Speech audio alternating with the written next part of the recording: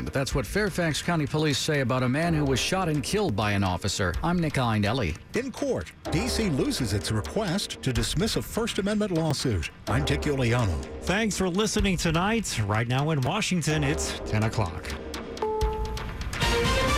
This is CBS News on the Hour, presented by Indeed.com.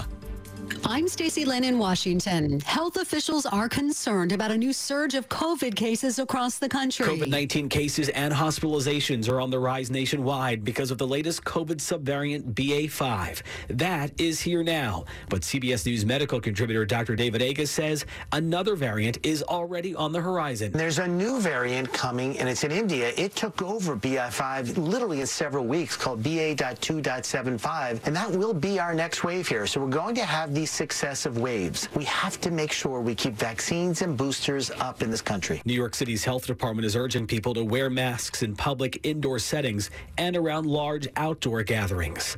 Matt Piper, CBS News, New York.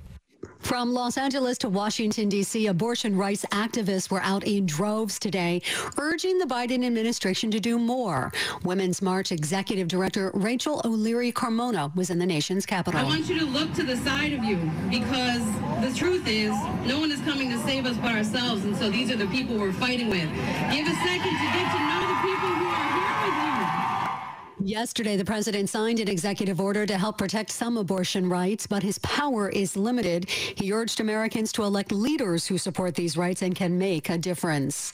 The Biden administration says it will send an additional $400 million in military aid to Ukraine. That's the 15th shipment since the war began. So far, the U.S. has sent more than $7 billion worth of ammo and equipment. Here's CBS's Christina Ruffini. Ukraine's army is making use of the latest shipment of weapons from the U.S., including HMAR advanced rocket systems that can reach targets more than 40 miles away. President Zelensky says those rockets and heavy artillery shells are priority needs as his army tries to hold back the Russian military in its 5th month of war. 50 million Americans are dealing with super steamy weather this weekend. At least 15 states are hitting triple digits. But CBS's Lilia Luciano says in Montana, they're dealing with the opposite. At Glacier National Park in Montana, the problem is snow. Too much of it. Tourists can't drive the iconic Going to the Sun Road as crews are still working to clear it out. It's now slated to open next week. Some parts of Yosemite National Park are still closed as a wildfire threatens hundreds of giant sequoia trees. Everybody's been training and preparing for this, and that's what everyone is here to do, fight that fire. Park spokeswoman Nancy Philippe says the fire's charred over 700 acres so far. This is CBS News. Need to hire quality candidates fast? You need Indeed, the end-to-end hiring solution. Attract, interview, and hire candidates all in one place. Visit Indeed.com/credit. 10:03 on this Saturday, July 9, 2022. Rain is tapered off, that is, with temperatures in the 60s tonight.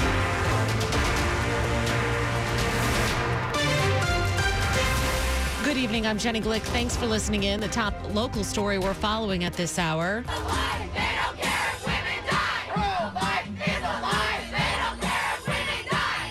A demonstration for abortion rights outside the White House is now winding down. More than 1,000 people showed up there to push the Biden administration to protect abortion rights under federal law. WTOP Alejandro Alvarez is there. The arrests that these hundreds of abortion rights supporters had prepared for as they sat in front of the White House never came. They had been prepared for a mass arrest to take place as they sat outside the White House north fence and tied hundreds of green bandanas to its posts, but that moment never came.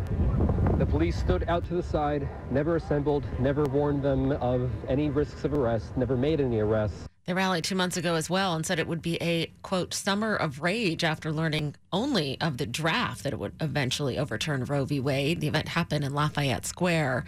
Some bike racks have been removed from the Supreme Court grounds due to safety concerns. Congresswoman Eleanor Holmes Norton sent a letter to the Supreme Court marshal earlier this week requesting the change. Her concern, bike racks blocking sidewalks around the Supreme Court.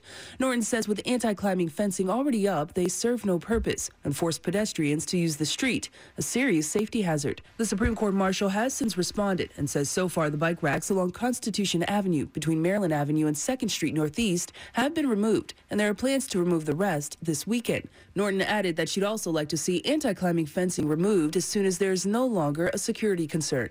Melissa Howell, WTOP News. An update now on the man killed by a Fairfax County police officer. Police are now saying he threw a wooden tribal mask at responding officers and tried to swing a bottle at them. The 26-year-old man who was killed has been identified as Jasper Lynch, and Fairfax County police are releasing more information about the moments leading up to his death. The man at some point in time had objects in his hand. Police Chief Kevin Davis. Investigators say 3 officers on the scene tried to de-escalate the situation, but Lynch was holding a bottle and started swinging it at them. 2 of the officers fired tasers, the other fired his gun, and Lynch died at the scene. The officer who fired the gun has been with the police department for 10 years.